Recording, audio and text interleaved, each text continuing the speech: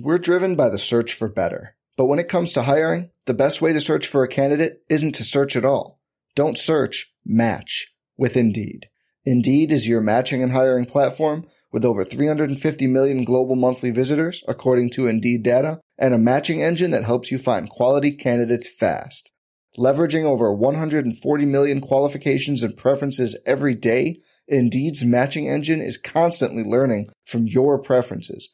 Join more than 3.5 million businesses worldwide that use Indeed to hire great talent fast. And listeners of this show will get a $75 sponsored job credit to get your jobs more visibility at Indeed.com/Blue Wire. Just go to Indeed.com/Blue Wire right now and support our show by saying you heard about Indeed on this podcast. Indeed.com/Blue Wire. Terms and conditions apply. Need to hire? You need Indeed. Support for this podcast comes from Frito-Lay and the 2023 Snack Bracket Championship. The Frito-Lay Snack-It Challenge is underway, and fans are voting on their favorite snacks to crown champion. We're talking about prime-time matchups between the best 64 snacks in the land. Will Ruffles Ridges reign supreme? Can Doritos defend their dynasty? Or will Smart Food use their smarts for a surprise upset? Only you can decide. Get in on all the action for a chance to win up to $1,000 or a year's worth of snacks. Let your snacks be heard. Just go to fritolaysnacket.sbnation.com to vote and enter for a chance to win. No purchase necessary. Sweepstakes ends April 3rd, 2023. Void where prohibited. Year's worth of snacks awarded in the form of 52 coupons, each good for one bag of chips. See official rules at fritolaysnacket.sbnation.com. Evening, everyone. Sorry for the little bit of a late start. Welcome to Mavs Party. It's about 11 p.m. Following the Dallas Mavericks holding off the Detroit Pistons 111-105. Luka Doncic scored, I guess, did he score half? Yeah, 53. Yeah, he scored just under half of the Dallas Mavericks points. 53 is many, many points.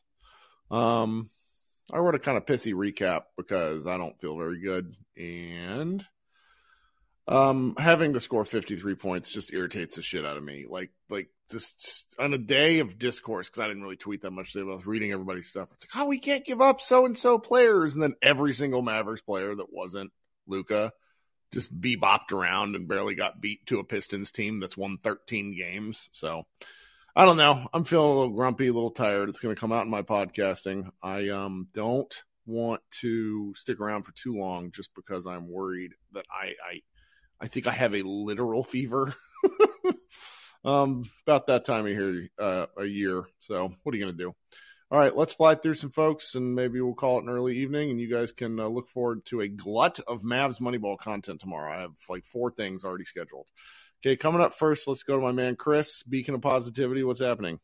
Hey, nothing. Yeah, so is it positive that Theo Pinson could end up being in the net, averaging a -1 for the year? I hope so.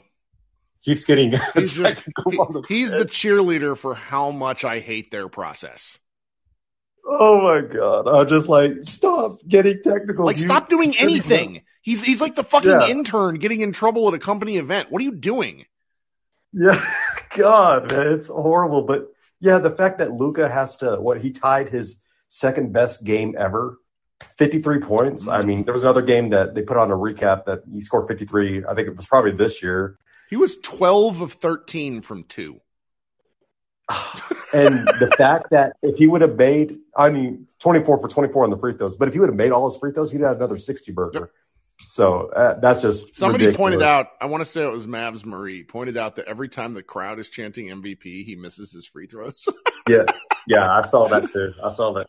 It's so annoying seeing every single team has been going at us, and we're like 4-on-3, just hard trapping Luka, and he turned it over. Luka, and the coaching staff deserves some credit for the second half. I mean, not starting JaVale McGee, that was a nightmare. But starting Luka just basically, all right, I very Thanos, I'm going to do it myself energy, where he's just like, okay, I'm not passing, I'm just going to go score every time. And once Derek Harper smoking, JaVale McGee was in the game, and he was like, I love JaVale, I'm sorry. He's like, he hasn't been in the rotation as of late. Not sure why. I was like, he's saying these things. I'm like, because JaVale McGee sucks. Like, we need Maxey back so bad. Like, we just no defense, no rebounding. It's But yeah, the defense is just killing us. I mean, because you could have Luka score 50, 60 points and you could still lose to a bad team. Oh man. But they won. But if they would have lost this one, seats for Soldiers Night too. This is the game that you would look on the schedule and be like, if you had to bet all your money that this would be the game that you would win. Like, I mean, going into the season, but man, it's just so crazy. If we would have lost this game, how depressed all of us would be, and we would have to wait till Thursday to play the Pelicans. And I hope we don't lose against them. I don't know how they're on an A-game losing streak, the Pelicans, but I know Zion's out, but I don't know. I haven't really been watching much Pelicans games. I mean, is there something they are injured and they find new ways to lose, and that can affect teams. So my things that I enjoyed tonight. So realistically, Spencer turning it on, or like managing to just find a fucking bottom of the net in the fourth quarter is what pulled the Mavericks ahead, because after going up 10-0 to start the game, the Mavericks were outscored the rest of the game. Spencer opening up the fourth and being alive really helped them seal this game. The second, but realistically, the second best Dallas Mavericks player was that idiotic Detroit assistant coach talking shit at Luka. And and he knows it gets Luka going. What is he doing? Like, actually, if you would think about it, maybe he's there to put in place to have, because aren't they tanking anyway? I mean, maybe he's trying to get Luka going. Well, but players don't tank. Organizations tank. Organizations. And it's pretty wild to me, because it's like Luka actually saying to him, "Who are you?" is one of the funniest moments of the season for me. Oh man, but no, Josh Green, he is that man. He has just impressed me this year. Like how much I don't know. He didn't impress me. I don't like what, but he scored 8 points. What are you guys watching? Quit crediting him for not being awful. I don't know. It's just the energy. He does have energy. You're right. No, I'm not fair to him. Again, I don't feel good, but it's like he needs to start. Yeah, he needs to start just for the added oomph. Like. I get a little frustrated when I hear the Mavs announcers like talking about it's like, ooh, look at that amazing play. And it's like, okay, straight line dunks are really awesome. Dunks are awesome. It was a straight line dunk. So can we just chill? So it's like, there's a waffling that I always do where I think that he is pretty important to their energy level. And so he does add a lot of stuff that doesn't show up in the box score. Yeah. Because like you were saying, like Luka needs to play with athletes. Well, the energy can't always come from Luka. That's the problem. And like when he is not in it, and that's okay. The man's carrying a heavy load. But shout out to I'm not looking at the box score, but shout out to Reggie Bullock, because I seemed like every time he had a wide open three, I felt like he made it. I feel the need to address this because there's like people don't like this when I do this about Green. It's like Josh Green is a 3-and-D player. This is from Shishi, longtime listener. Appreciate always coming in. He is a defensive-minded player. He isn't going to put up 20 points a night. The Mavericks need players who are going to put up 20 points a night. Like that's I just can't implore you guys enough to go look at other teams' box scores and like the average stuff. The fact that Luka scored 53, and if Spencer hadn't have come on, they would have had no one in double digits. Like that's impossible. Yeah. Right. We just need rebounding too, and just simply staying just shout out to JaVale McGee for like showing me up for about 3 minutes and then just giving it all back to start the third quarter. He's just the gift that keeps on giving. Yeah, but remember, Derek Harper loves him, right? He's like, I love JaVale. I'm sorry. It's like, and to get back to Josh, Ethan points out in the chat, Josh is a better defender than Dorian and Reggie. Right now, he absolutely is. Like not to get too off course, but like part of why I'm so flabbergasted by like the online discourse around Dorian is it's like he feels like Robert Covington after he got traded a couple of times. It's like, oh, he's a great 3-and-D defender. And he just couldn't move like he used to because defending guys is hard and like wears people's legs. It's like, if I don't want to trade Dorian either because I think he's pretty valuable to the team process. But again, we're talking about a guy that scores 8 points and 4 rebounds. Like it's all these guys that we're all really attached to are not top 100 NBA players.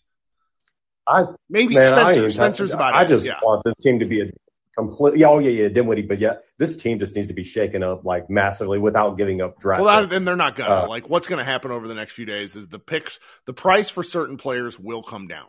It's a matter of, does it come down to enough to what the Mavericks can do, and are they going to do something small? There's nothing big to do. Yeah. And if they do anything, it's going to be It's going to be at the 11th hour. It's going to be the last minute. I mean, there's Mr. Ali in the chat. We're going to make the playoffs. Mr. Ali in the chat notes that Bojan was auditioning for the Mavericks today, and I just can't. That horrifies me, because the list of players who have cooked Dallas. And granted, Bojan is really good, so I'm not being fair here. But the list of players who have cooked Dallas only for Dallas to go overpay is long, and it scares me. Yeah, by the time we get Bogey, he's going to be like 37. So let's just, Well, they should have signed him in 2019, but it's like, oh, he can't play defense. And I'm like, defense is for nerds. How many mistakes? You need to rack up a list. You probably have it down on how many mistakes they made in 2019. No, stuff just it's free agents. I make free agency sound a lot easier than it is, because realistically, guys want to go to about 4 locations, and then everything else is about relationships and agents. It's like, why, as much as I hate the Mavericks getting back in with Clutch with Jaden Hardy, it's probably a good thing for the team's future moving forward. And last thing, I've seen on First Take many times throughout the years how many times Stephen A. Smith have gone on like, wow, why doesn't anybody want to go to the Mavericks? You know, Texas is a state income tax-free state and blah, blah, blah. I say all these things. I'm like, I know. I don't know either. So maybe. Well, that was a great Bojan-Luka duel, though. Like, that game, so now that I've gotten my piece out, I enjoyed the feistiness of the game. I just need the Mavericks to kick the shit out of someone. I went back and yeah, that was too close for comfort. We were only up 2 with like a minute 15 or whatever to go. That was way too close for comfort. If we would have lost this game, like, we'd be all in a state of depression right now. Like, it'd been horrible. But no, anyway, let's get a win on Thursday, hopefully. That's right. Well, thanks for joining us, bub. All right, let's go to who's next. We got a list here. Krishna, we're going to let you come up first, but I'm not going to let you talk for 15 minutes. Oh, Kurt, how are you? I'm good. I'll be better. I just had some warm soup.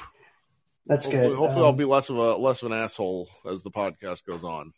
No, hopefully you get better, and hopefully everyone is staying safe out there. I know it's so cold. I'm such a sissy. I lived in DC for years, and like, this is normal weather, and I went outside today, and I'm like, this is terrible. I'm dying.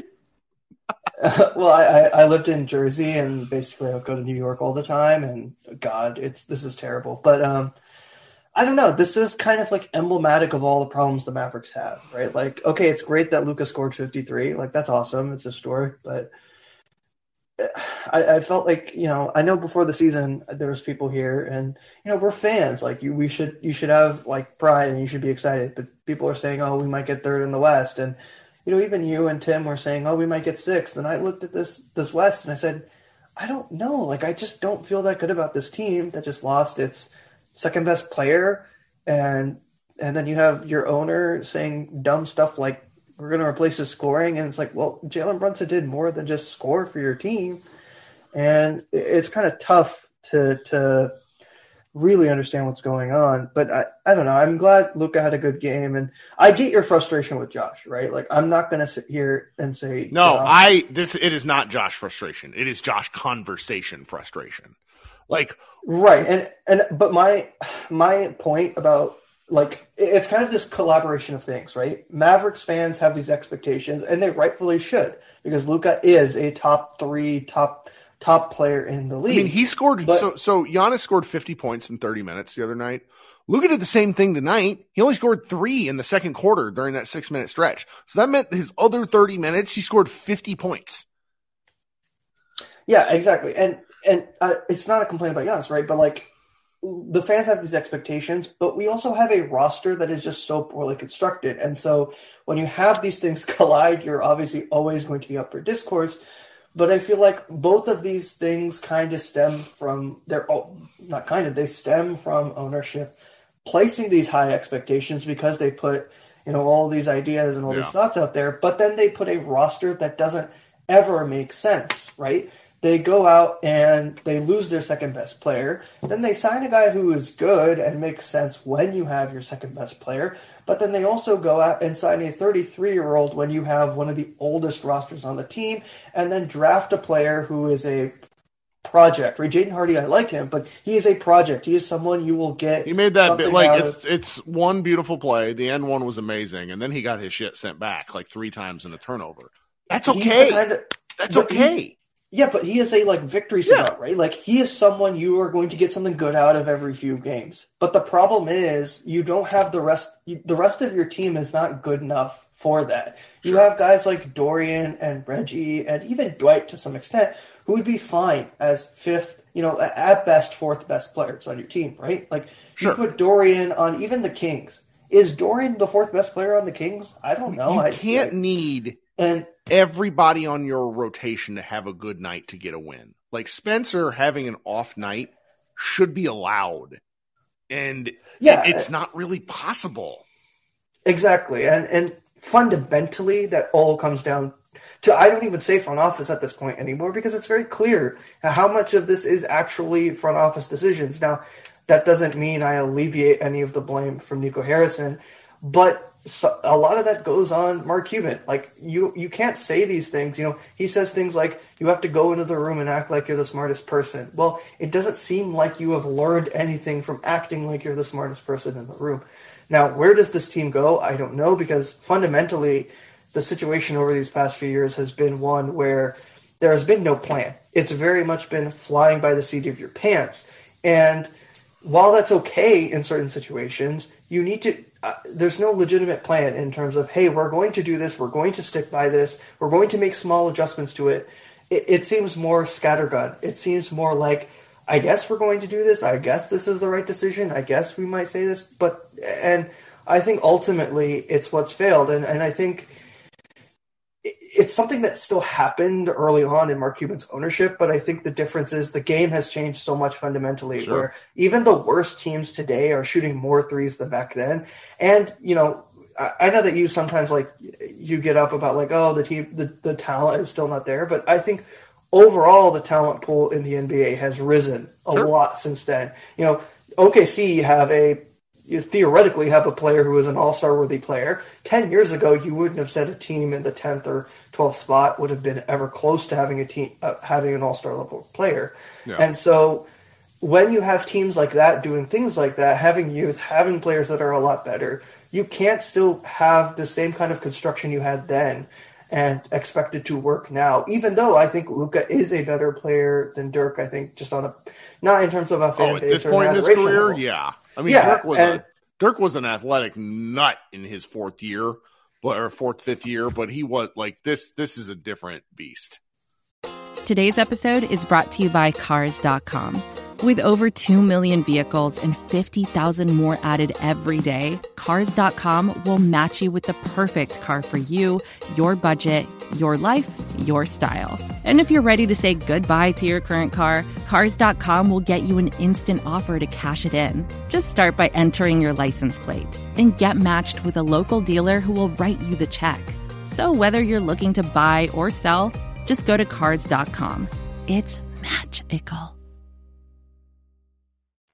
Exactly, and I think the problem is, you've expressed it. This team, this ownership thinks the Mavericks are something they are not, and you kind of Chris mentioned all the state income tax stuff. Well, Bomani Jones was on the CJ McCollum podcast or show or whatever, and he's like, why don't people go to the Mavericks? Is it because you can't play with Luka? They don't have state income tax and all this stuff. And then Bomani mentioned something about Mark Cuban and CJ basically said people know why we don't go there. No, it's what I've written about. It's all the stuff. Yeah. It's the chicanery. We can clown about Russell Westbrook bricking threes and not being efficient. You just don't do that many things. It's all, and it adds up. For every, the cost plus drug stuff is amazing, but players don't care about that. It's not an excuse. It's not an excuse. It doesn't excuse you from doing things that are not related, right? I don't want to bring it up, but 2018 is still not it's still not a good thing. That whole situation is not excusable. This whole thing has just been building up and buffling. And honestly, that was the point where if you thought you could save your reputation or still have a positive influence in this fan base, that probably should have been the point you left this team. You sold it off for a profit. I just think from here, it's getting to a point where now more casual fans are going to realize what the real situation with this team is, where more media is going to look at this. The road trip is going to really open. Like they play a number of games on the road. I think it's 5 in a row, and that's good. This is the make or break point of the season. They're three games above 5. No, they're 2 games above 500, which is good. And we'll see where they go. But I'll get off because I don't want to hold you up to it, and I'm sure there's a lot more people. So you guys have a good night and take care. Soon. Special guest of the program. We're going to refer to him by the name I originally called him, Xavier. How you doing, Xavier? I'm doing well, Kirk. I wonder what Xavier Henry is up to. Somebody brought him up in a group chat there, and I was like, that dude's. Anyways, what's going on? I thought he was going to be a two-way monster in the league, but no. So look, I've been thinking about the team, and I think not to have a referendum on the last however many years, but I think the answer to how we arrived here is quite simple, right? Sure. I think it's 2 things.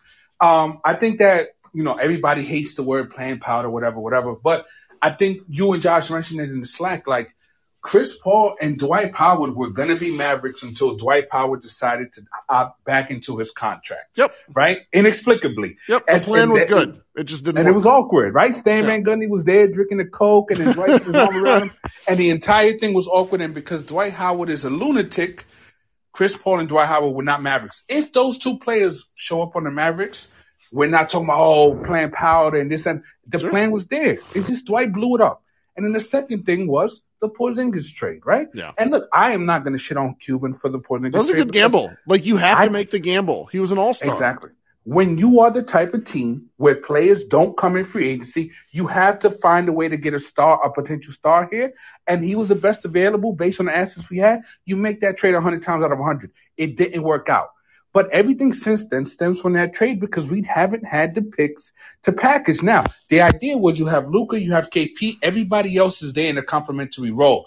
The problem with fans is that KP didn't work out. We can't move him for value. And now the fans think the complementary pieces that if you stack up enough quarters, eventually it's going to net you $1. And it's like, no, it doesn't work that way. Not when you don't have the picks to win. So is it incompetence? Is that it's a lot of bad luck? It's a lot of bad luck. It's a lot of things. And you're right. But I think it's so simple. It's just, hey, Dwight Howard blew up the original plan. Hey, Porzingis' knees didn't hold up, but that's a chance that you have to take when you haven't signed a marquee free agent in the other decades. thing about the Porzingis deal, and this is not my take. Mike Palucci over there at 77 Minutes has this take where he thinks that the Mavericks are 2 years behind a lot of trends, where they got Porzingis to play drop coverage as drop coverage was going out of vogue. And I think that's accurate. The knees stuff, like it might have happened anyways, because Porzingis now looks like a pretty dang good defender there in DC, but it doesn't matter because so many teams are shooting so far behind the arc. So anyway, I've just been thinking about that because I think it's a good take. But in theory, right, Porzingis was supposed to be the ideal complementary star to Luka. It just didn't work out. But I think like now for fans, look, enjoy this season, crack your Bud Light, watch the Mavericks. Hope that they're not that fun to watch, though, actually. That's the real bitch. You follow me on Twitter. I've been saying that since the season started. This is not a fun watch. I don't enjoy it. But at the same time, I'm also not going to set unrealistic expectations because I see fans clamoring for these complimentary pieces. Like, you're going to sacrifice a potential star to win another 3-4 games and get bounced in the first round in 6 instead of getting swept. And plus, this team, like the thing that I circle back to this with Josh is that I really can't stand watching this team. However, I would not put it past this team to beat. They could beat any team in the West in 7 games because Luka is that good. He's that good.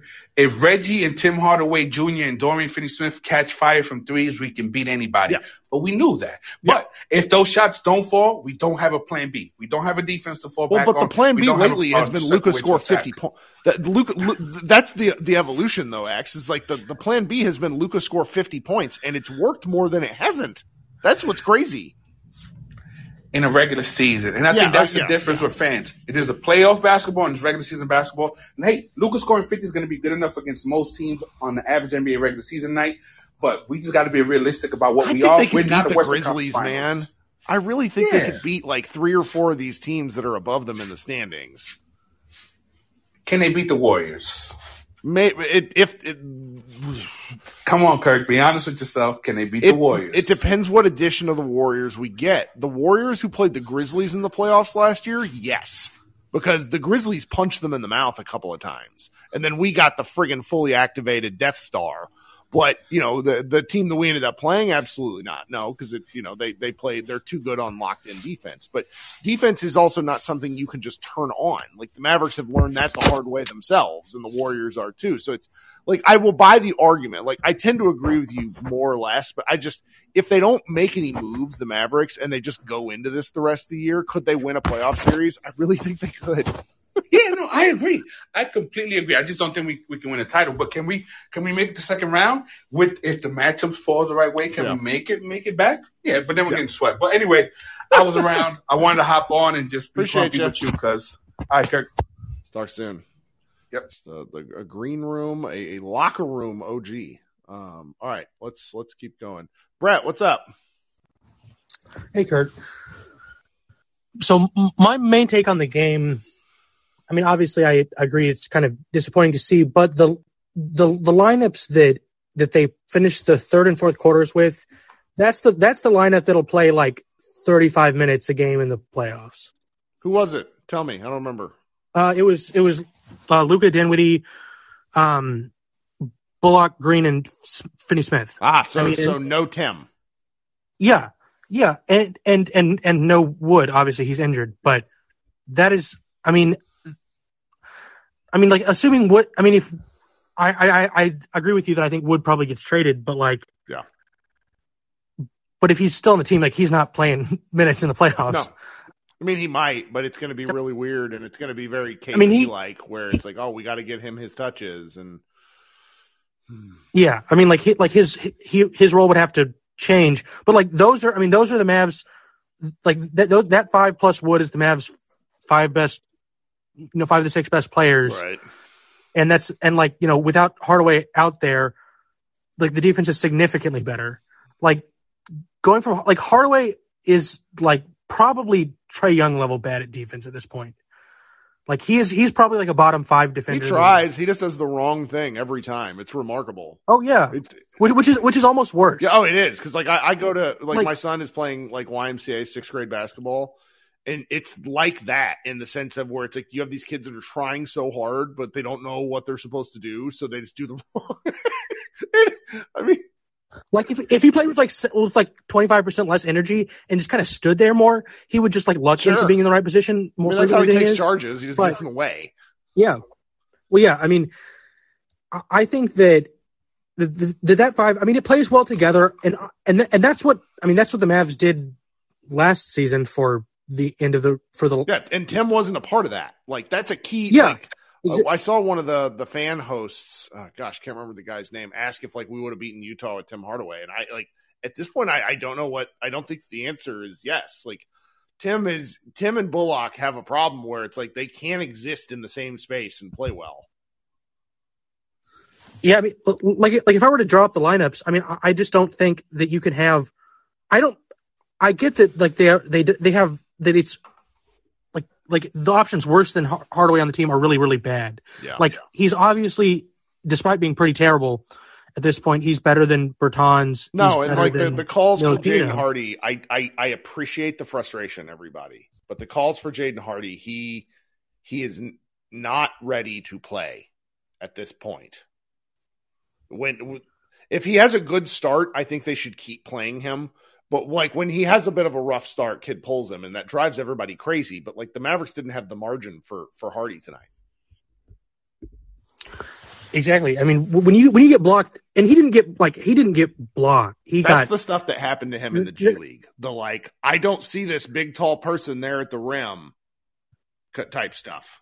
I mean, until his jumper is good enough that teams have to legitimately respect it, he won't be able to like be an actual NBA player. Maybe because of his size. It's not happening this week. It might happen, Yeah, it could happen at some point. But I think that Hardaway, they really just Green needs to, and I agree with you that like Green is asked to do too much, and I'm not like massively impressed with him, but like he is significantly better at this point, and Hardaway. continue playing like the number of minutes he does. I agree with that. And I honestly think that if they're going to make a change at any point, like this is kind of like when you have to make that change so you can let your best lineups start. Yeah, but this is tough. And also the other problem with Hardaway starting alongside, like if Hardaway's going to continue to start, then Dinwiddie can't start. Like the two of them are your worst two defensive like rotation players, right? And I would like Spencer. I don't even know if he's in the chat anymore, but there's a guy, Dancer Spinwitty or whatever his name is in the chat. Like I'm tough on Spencer because like I don't think he attacks near enough when he's in the game with Luka, and if he's not going to attack, he shouldn't be in. And I would, if he shouldn't start, then he should get those 6-man minutes and just let it rip. Like I'm okay, like with him treating himself like he's, a peak Jason Terry, just going in and scoring buckets.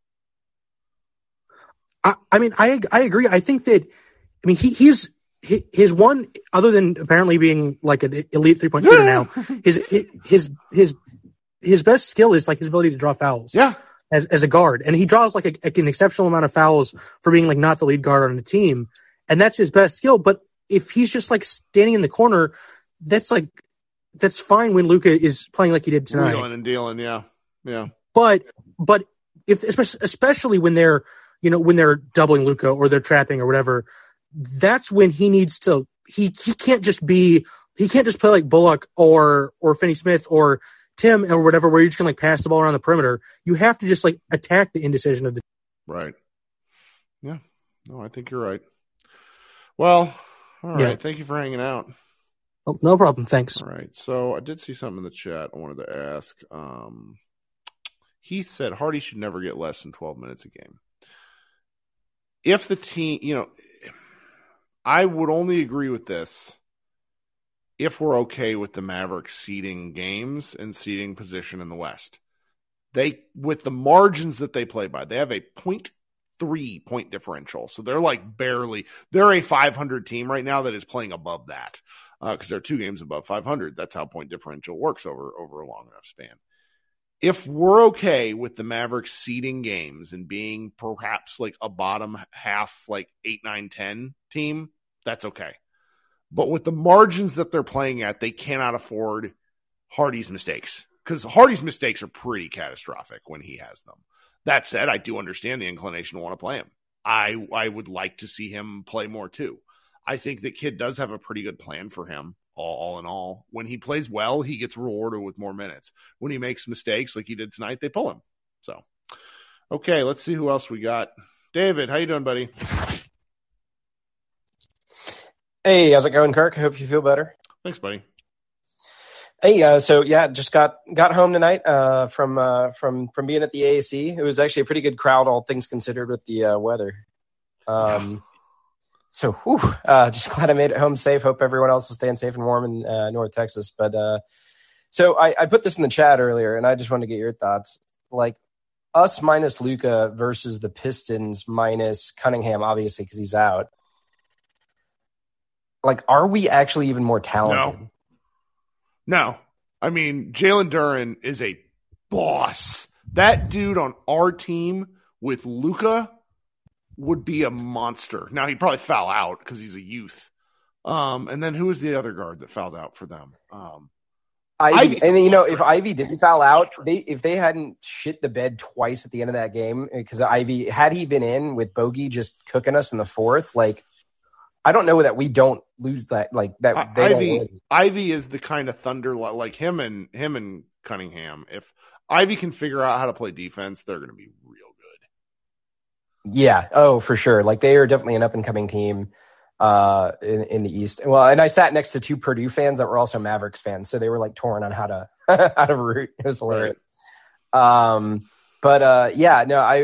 Because my other question is, if we are more talented, then our woes have to be on our coaching staff. And like looking at Cross and seeing Dwayne Casey, and just made 2011, like I was like, come back to us. Like he got out and was like livid when Josh Green hooked. I can't remember who he hooked. I wasn't Sadiq. It was somebody smaller. He absolutely hooked in somebody and threw them to the floor in the third. And I thought Casey was going to punch a ref. Like, he came out spewing fire. I was like, I miss having like an actual authentic human as a coach. I mean, I part of me thinks Kid saves this stuff because I've heard from people that he's actually quite vicious as he's talking. His facial expression just doesn't change, which is why he got that tech the other night. But I know the demonstrative stuff, I would like to see it every now and again. Yeah, it'd be nice to get that feeling. And I think that's one of the reasons, like, I think it all goes together. You keep talking about this, and I feel this too, and I think a lot of us do. It's not a fun team to watch. Like, we grind out these wins. Well, it's the lack of ball. It's like Spencer and Luka, and then Green. Tell me if you remember this.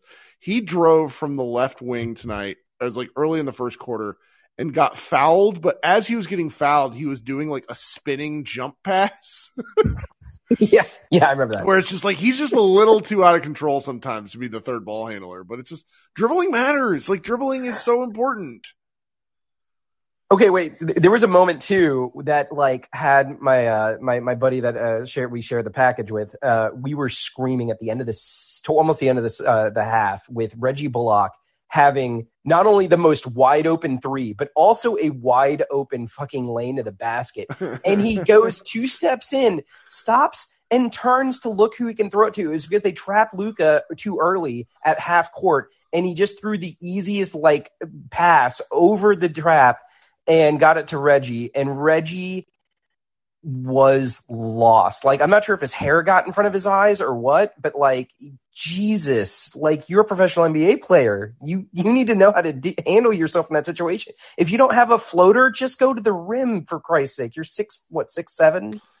Reggie, he's 6'5", maybe 6'4", but yeah, I get your 6'5". Sorry. I was like, I nearly went hoarse. She points out in the chat, she said those jump passes work. Seen him do it before successfully. They absolutely do work. It's that we need 2 more people like him. Like, we need the willingness to dribble. It just becomes so apparent when the Mavericks like offense bogs down. Someone sent me a tweet that said, I really love this Mavericks offense where Luka dribbles, passes to someone, and they immediately pass it right back. Yeah. I think the biggest thing too. So, you know, we talk about the pass a lot and the mistakes of the management, and just trying to maintain our sanity with how we're in this weird spot where we have the best player in the league, but one of the worst teams in the league. I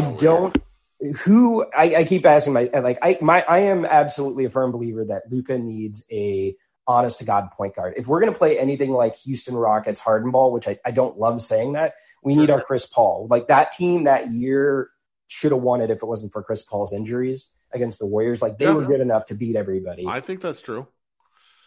And I think that's where we have to go. So however we get there, we're never going to get like Dame Lillard. Brunson, I don't know. Yeah, losing Brunson hurt, but I keep thinking, you know, if this management team in the next 2, not this season, obviously with our restrictions, but either next year or the year after, can find a way to get an honest to God scoring point guard, somebody who can actually create for the rest of the team. Scoot Henderson. Sorry, I'm losing my mind at this point. Do you know who Scoot Henderson is? So no. Depending on how much of a masochist you are, this year's draft has some 2018 talent, in my opinion. Scoot Henderson is the guy projected to go after Victor Wembanyama. He's like a 6'3" tank of a point guard who is like Baron Davis, and before he tore his knee. I mean, he is a monster. So it's like when you start looking at this stuff, it makes me like mad because we don't have a pick, because I love picks. Like, 2020 was so much fun right up until we drafted 3 guys that I didn't like.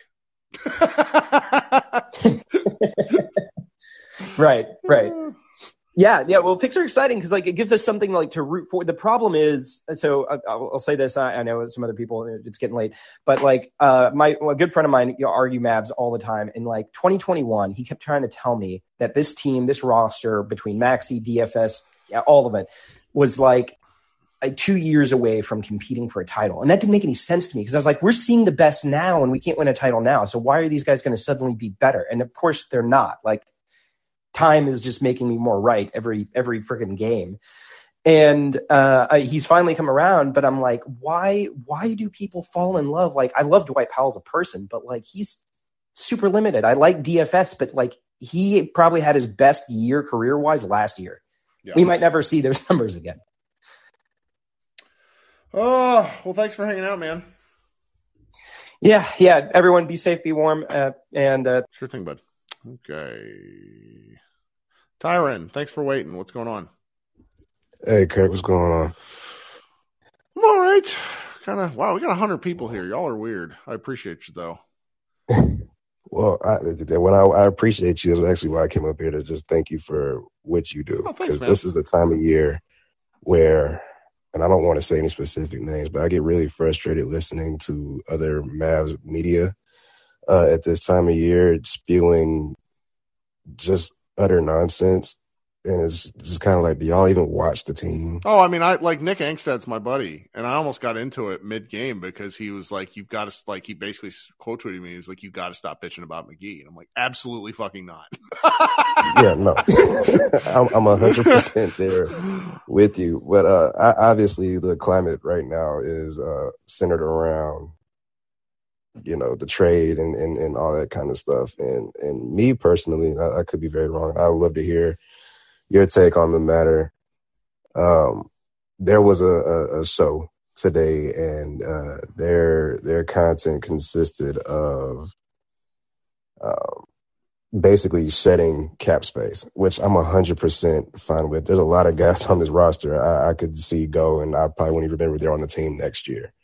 But in that case, if we do shed cap and, get our draft picks and try to draft people in the summertime, my only fear is when we draft people and we don't use those picks to trade or whatever, we don't do anything with our draft picks. And that irritates the shit out of me.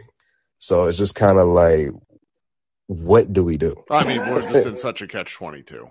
Because, like, I want him to have a pick too, but it's just a catch-22. I complain a lot because it's my deal, but they've just got – I don't see a way out. That's why I just fall back into it. And the way out is through, and by Luka being really good, and by something happening that none of us can predict. Like, that's the real way out. Right. Well, and I think, me personally, just my take, I think the only way out, honestly, is to blow it up. Yeah. I mean, even tonight we won because Luka fucking went off tonight. But other than that, there was just so much disconnect on the floor. Yeah. They kind of won by attrition because the Pistons stopped hitting threes, but they looked sick of each other for significant stretches of time. Oh yeah, no, they don't get along. You can. Well, I think they do. Mavericks. It's just it's like the same coworkers for 4 years kind of thing. Right. I mean, just the Mavericks that we saw in the bubble, that camaraderie versus what we saw tonight, two totally different teams, and it's not going to work. Another thing too is, I know there's a lot of discord around Jaden Hardy. My thing is, we're not gonna win the title this year, right? Like, fuck it. Let the guy get some heat. You know what I mean? Blow it up. And my thing, blow it up now. Let's retool during the summertime and then just go from there. Because whatever the fuck we're doing right now, it's not working. It's not going to work. You can go get somebody right now. You can go get Jordan Clarkson, go get whoever right now. It's just a Band-Aid. Like, it doesn't ultimately fix anything. As long as we keep playing this slow ball, Luka-centric, I'm going to catch hell for saying that. But as long as we keep playing that same Luka-centric slow ball, we're not going to do anything. I don't care who you put next to him. It's not going to work. I want the coaches to step up and fucking coach. I want Mark Cuban to sit down and then let Nico Harrison and them do what they need to do to get this team back on track. Because right now it's very, very hard to watch the team. I've seen a lot of Mavericks teams. Well, the defense is just not. The defense is not coming back because you with the talent that you have, that we watch. Like, first of all, half the guys have dead legs. The other thing is, a lot of what they did last year is based off of effort. And if you don't have, like, what do you? I just don't see how they get it back. I mean, that's what I'm saying. Let's hit the reset button. Why keep doing the same thing over and over and over again every year? We're gonna lose. I think that's what they ought to do, but them convincing that of Luka, this is like the only year they can. And I think with the way they've treated him, which is to be fearful of him and his responses, they've kind of backed themselves into a corner because, I mean, the Thunder have done this with Shai Gilgeous-Alexander. I know he's not quite the level of player that Luka is, but he's a damn good basketball player, and they basically tried to explain to him, hey, look, we need to sit you for the good of the team. And the Mavericks, I don't think, can do that with Luka because they've kind of given him carte blanche the past 3 years. Yeah, and isn't that a catch-22 as well? We cater to Luka at our own detriment every year. And I'm not dissing. So Bobby in the chat makes a good point. He said, Kirk, that's just not true. They didn't sign some players that he liked. Okay, but just watch the difference between Luka being out and how he coaches and how Jason Kidd coaches the team and Luka playing games. It's a wildly different thing. Carlisle stopped coaching him entirely. Yeah. They basically were like, we're just going to let Luka be Luka. And I think that's doing Luka a disservice because he is an intense competitor. He wants to win. I also think he wants to be coached, and I think he wants to fight. And I think that there's an element of that means some relationships might not be Mavs for life because some relationships burn their course. But you can't, you have to argue. Any productive workplace has conflict. And I feel like the Mavericks have been very conflict averse for Luka for a long time. Yeah, and that's not good. He's saying, I don't agree, Kirk. Dinwiddie just stepped in for Luka. And they went 1-1 and they barely scored 100 points. Come on, guys.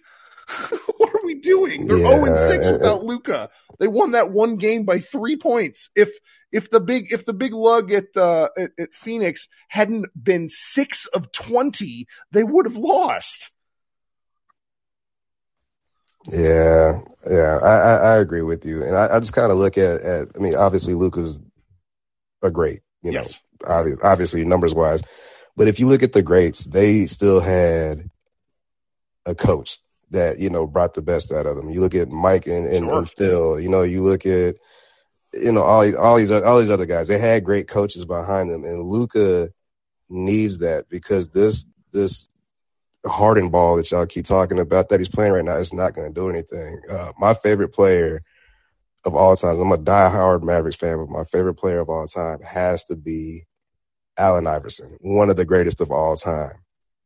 Didn't win shit because everything was centered and catered to him and around him. Well, the best that the 76ers could do back then. Right. But he didn't win shit. Harden, I mean, as much as I can't stand James Harden, got to give him his flowers where it's due. He was a great player. Everything, was centered around Harden. Didn't work. He didn't win shit. I do not want Luka to stay here in Dallas and not win shit because the Mavericks organization and coaches are afraid to do their job when it comes to him. I don't think you'll run him off by stepping in and doing your job. He would. I think he needs that.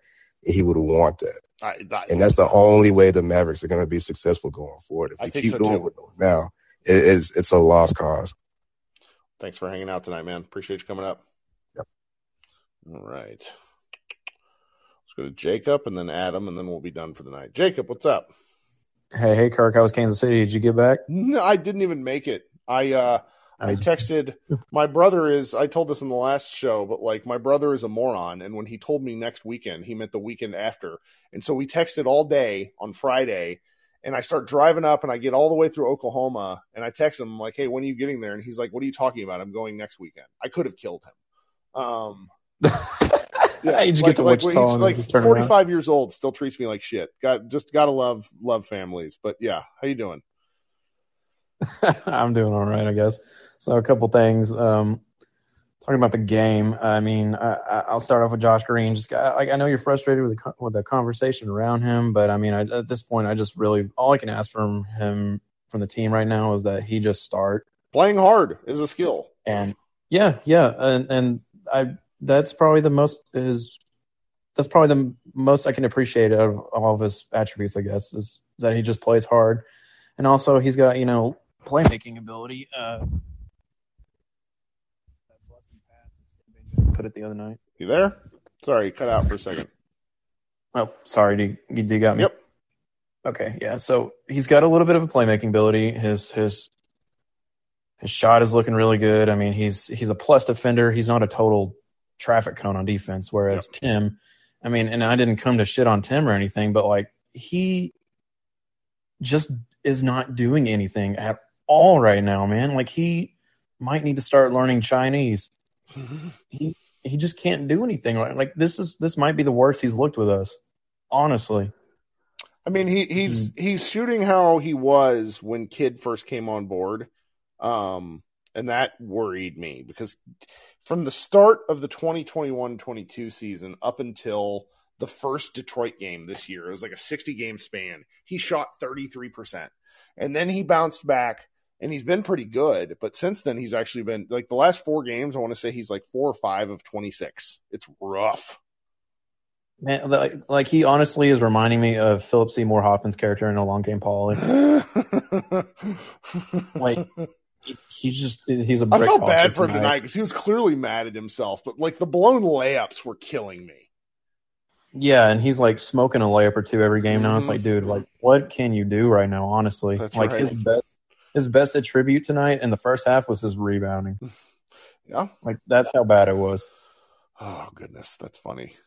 So, and then this leads me to a segue into a conversation about Kidd when he subbed Tim in for Josh closer to the end of the game. I mean, I know Josh came back in for Spencer a couple minutes later, but that's when Spencer started finally not sucking. Like he showed up just in time for crunch time, but Kidd needed to see one go. Like the missed dunk was like he was so pissed after that. Yeah. But I mean, he finally was putting the ball in the hoop. Yeah. That's when it mattered the most. Some great buckets, like some really great buckets. Right. But then Kidd makes the dumbass decision to take Josh out when Josh is being as effective as he could possibly be. The moment I understand Kidd's rotations is the moment I am somehow like doing this for work instead of for hobby.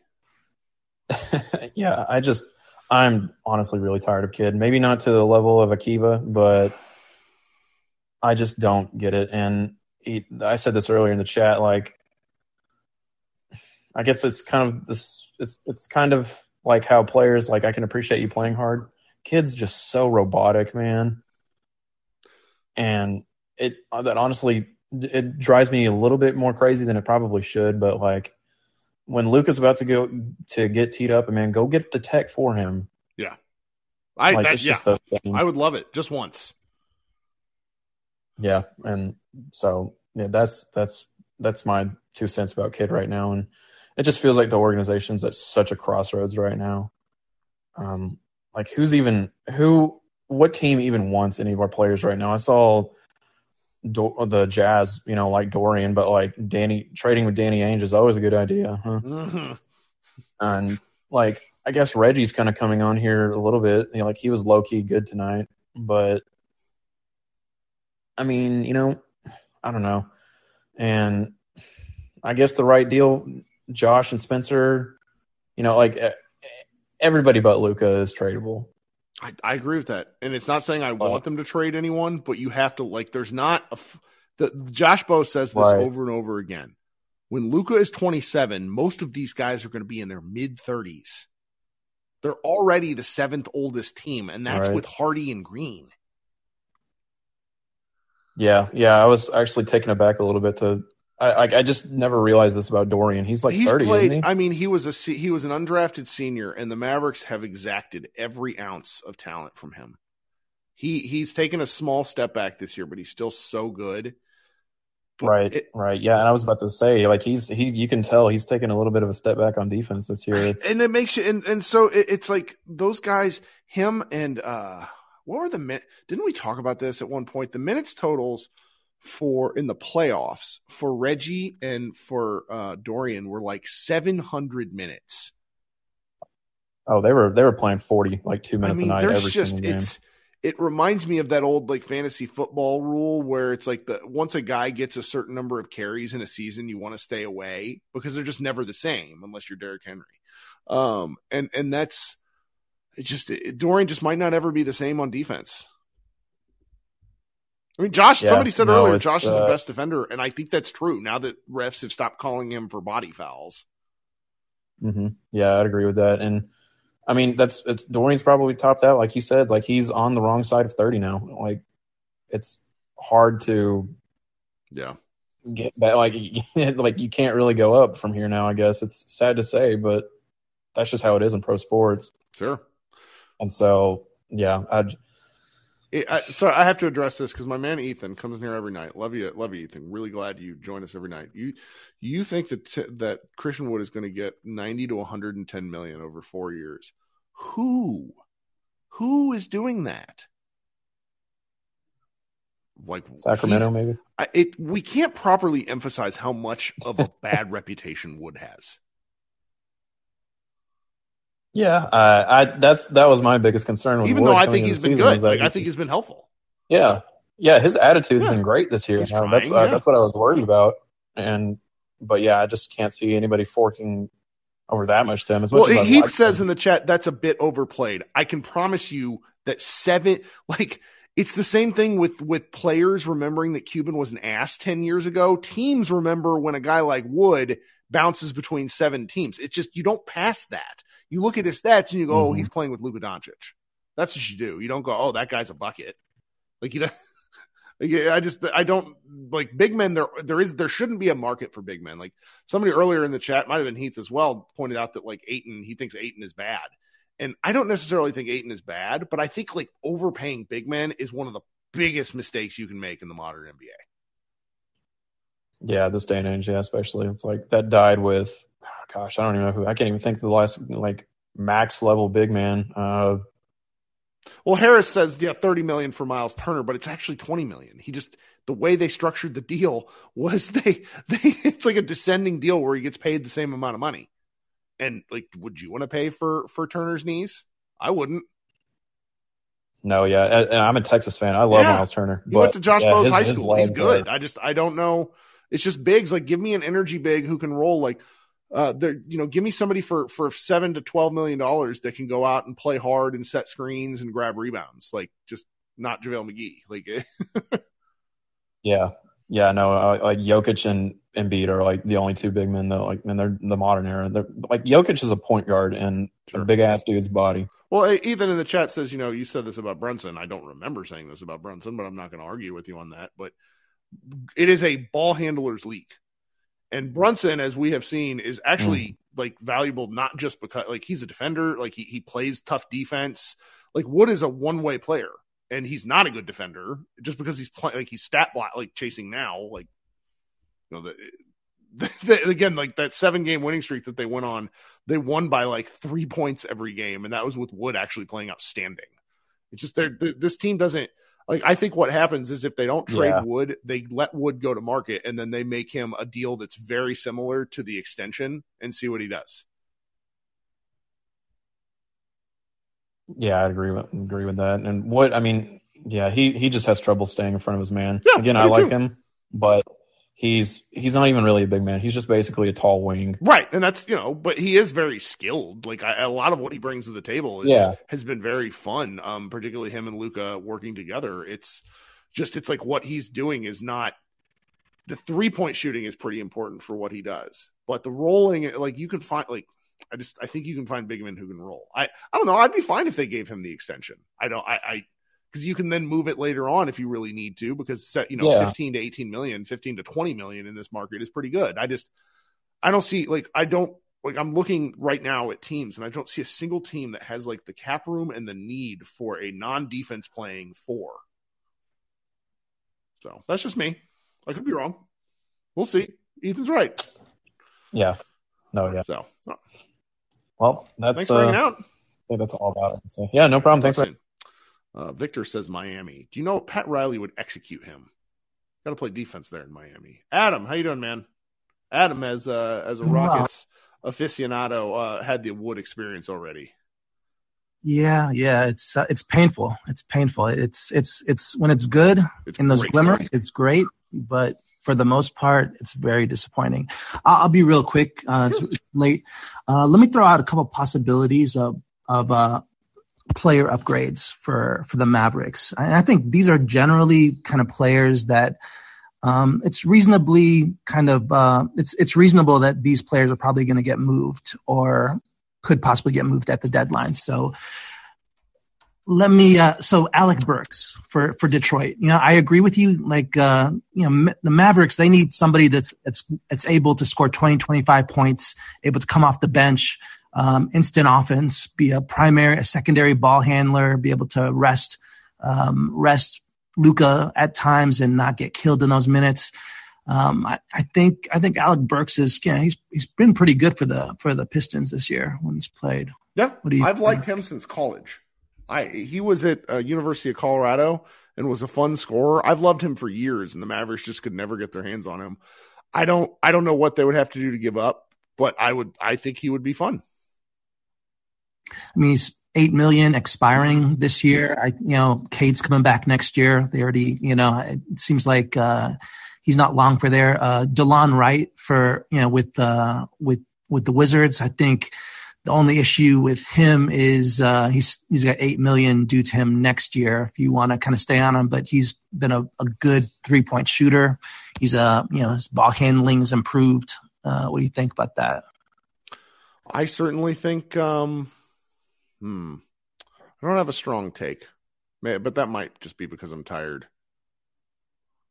High end possibility that's really not possible for the Mavericks. But I think Jordan Clarkson might be on the move at the deadline. Utah might want to take a step back.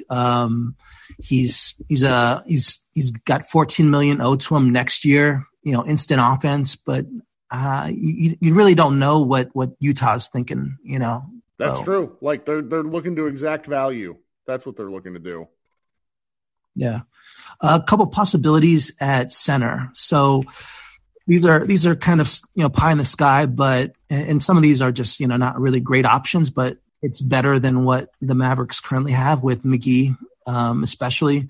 What do you think about Mason Plumlee from the Hornets and kind of taking on maybe he's $8 million expiring, he's probably a better defender slightly than gives you a different look. Powell. That's for certain.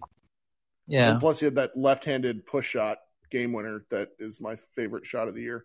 I don't know. I wouldn't be opposed. I do think, so I was chit-chatting with Bomani Jones. He said this out loud a couple, on podcasts and stuff. Like the Mavericks and white players, it's a real thing where people notice it.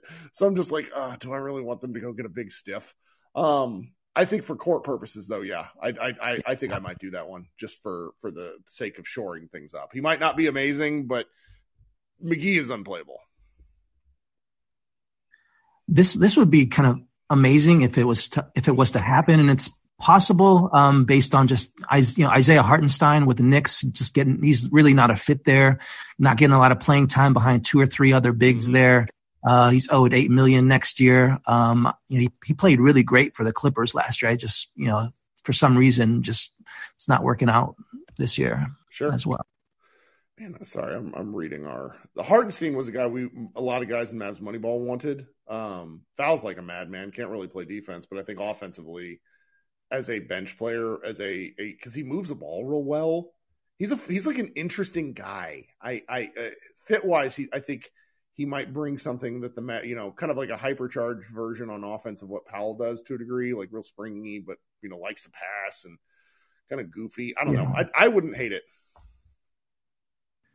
And this is probably not a good fit, but this is more of a kind of offensive player. Rashawn Holmes, really getting very little playing time in Sacramento, not really part of their future, owed $13 million next year. He's not really a vertical threat, on the lob, but he's, pretty good. Him and Luka, we had a post on this 2 years ago from a guy, Joe Holbert, who used to write for our site. It was about how he and Luka good they'd be in the pick and roll because of his push shot. He has that 10-foot weird ass area. It's and that's where Luka works real well too. I think I might like it for offense, but I don't know how much it helps. Yeah, the defense is right, Christian. Yeah. That's what I was thinking. this is more of like a funny possibility, worst of both possibilities, but grass is always greener on the other side. DeAndre Jordan, would you if Denver would take McGee back because maybe he has some goodwill? You're hurting me. You're hurting me. You know why? Because you're talking about to shed his to get rid of McGee and then maybe have to eat 4 months. Oh God, yeah. That's a Sophie's choice. Man, because when he was a Maverick, one of the first things I ever did that went like really viral was Jordan rebound hunting and knocking the shit out of Luka to go stat pad. And then his turnovers for the Mavericks, if you check Basketball Reference, he averaged like 2 turnovers a game from the center position. Like, that's hard. Anyway, that's a fun one, though. I appreciate that really mean choice. His hands have gotten worse the last few years as well. Just can't catch anything. So I've been really, so there's a lot of kid hate, and I can relate to that. I've definitely had a hate relationship with Silas this year with the Rockets. Do we have to give, how much credit do you give Kidd for the legitimately good defense? With a lot. I do. It's just, if what you're doing is based on effort, I don't think it's sustainable, particularly if you bring back everybody that's a year older. And that's like this, it's not the same thing, but with the Bucks, they were like 4th in defense, and then they were 26th the next year. They ran a much more aggressive scheme in Milwaukee, and that's why they got killed in year 2, because everybody figured it out. Dallas doesn't run any sort of scheme. Like, they play variations on drop. They do some man and switch stuff, but they don't have the personnel to do any of this. So it's very, like, as frustrated as I am as Kidd, it's just like, if you keep running out the same players, what is he supposed to do? I mean, it's his fault for signing McGee. Let's be clear there, but it's a tough situation. Yeah. Last thing for the night. It'd be interesting to kind of, maybe a separate podcast kind of discussing how healthy you think the NBA actually is. I think we are kind of in a bubble a little bit. We're just lunatics, and some of us just are, team only fans, but I don't know, man. For me, if Jokic gets a 3rd straight MVP, I think that sets the NBA back 5-10 years legitimately. I think that just says so much bad about the popularity and what this league is in. I know some of that's just, it's misdirected hatred at Jokic. I mean, he can't help who's giving him awards, but it's that. I think I also kind of pinpointed to like ESPN, and when they took over the NBA rights so long ago, it's just been downhill, and just the putting forward of guys like, I don't want to say that name. So like people like Zach Lowe and Bill Simmons are just like, they say something and 70% of NBA. Well, here's why. Because of public voting. Public voting goes both ways, where before we had public voting and we knew who was doing what, you would see dumb shit stuff. Like Dwayne Price earnestly gave Monta Ellis a all defensive team vote one year. Dwayne Price is one of the Mavericks' former beat writers. He used to work for the Fort Worth Star-Telegram. We found out about that because of public voting, and he basically got like bullied off of doing that again. Because of public voting, and we know there's the groupthink that comes with that is problematic. I understand. Like, I think that Jokic's first MVP was the right call. I think last year Giannis Antetokounmpo should have won it, and then I think Jokic should win this year. But that's my opinion right now. There's still plenty of time to be played, but the way there's going to be some weird stuff that comes up. I hate this too because I heard one of the podcasts talking about how, we might have like award floor minimums, meaning you have to play X number of games to be considered for an award. And I hate that because it's like the moment you do that, you're setting the incentive that player only has to play that many games. I'm sorry. It's the National fucking Basketball Association. You want to play basketball. Steph Curry went on a bit of a rant tonight about this where he's like, I want to play every night. I think most players want to play every night. Kawhi Leonard is a super exception because he has a degenerative knee issue that none of us know what it is. The rest stuff is one of the most frustrating conversations because the NBA has effectively made a significant portion of the regular season meaningless. Like the Clippers right now, I think they could go on a death march in the playoffs because like Kawhi will just play every other night at that point. It's a weird situation. Was that sort of where you were going when you were asking this question? Yeah, there's so many things, but yeah, there's definitely a growing disconnect with the fans and in the league. And a lot of it, I think that's why LeBron is so popular. I think that's why Giannis is so popular, why John Morant is, because these guys, you can tell which players legitimately love the game. Luka, like, who would basically play 150 games a year if they could? They just, but like, all this talk about we need to go back to 72 games. You go to 72 games, they're going to play 45 games. You go, they're just going to keep moving the goalpost on you. And I'm kind of venting a little bit, but like my only issue with, listen, Zach Lowe is great at what he does, but like some of their like opinions that are just, it's crazy. Like he said that, I can't vote for Kyrie for the All-Star game because of his post and the thing that's not what the award is. Like, it's not it. No. And that's, I tend to agree, like, as much as I don't care for Kyrie, but that's not what the award, and not to mention like my man Ben Golliver went on this really long rant on the GOAT podcast about how Luka shouldn't be an all-star starter because of all this stuff and leadership. And it's like, I sent him a message and I'm like, blow it out your ass. The All-Star game is for fun. If you want to talk about all NBA, let's do that. But the All-Star game is fun. Everybody needs to lighten the fuck up. And even guys that obviously James Harden is a choker. He's coming from Houston. But the thing is, like a guy can basically preface it and say, Harden deserves to be an all-star. He's played great this year, might deserve to start, but I'm not going to vote for him because he doesn't do it in the playoffs. This is a regular season award, right? If he's played well in the regular season, vote him to the all-star game. It's just, it's craziness, but it's not that complicated. It's like people giving Anthony Davis all-star starting ballots. Like it was the dunked on guys like Nate Duncan and Dan. I like those guys. They're all real smart, but 3 of them had Anthony Davis on the All-Star team despite him playing less than half the games. Like, get out of here. Basketball is a sport where you have to play basketball. Adam left. Okay. Well, guys, we've talked for a real long time. Luka, Prince asks Luka is a starter, though. Yes, he is. They were talking like pre-selection from All-Star, where it's like if they were making the teams, that sort of thing. Because the way the fan vote is part of it, player vote is part of it. And then media is part of it. And the players, there's a reason the players shouldn't be allowed to vote on the All-Star stuff because some of the picks that were thrown in. Who was the guy? We had a point guard that everybody loved last preseason, short little guy out of Louisville. I cannot remember his name. He plays for the Bulls now, and he got an All-Star vote even though he doesn't play. Gosh, that's going to drive me mad. Carlick Jones, thank you guys. See, this is why you guys are the best. Carlick Jones got an All-Star game vote from his teammates. Like, what are we doing? Okay, thanks for the weird long conversation. Chet Holmgren got 4 votes for starters.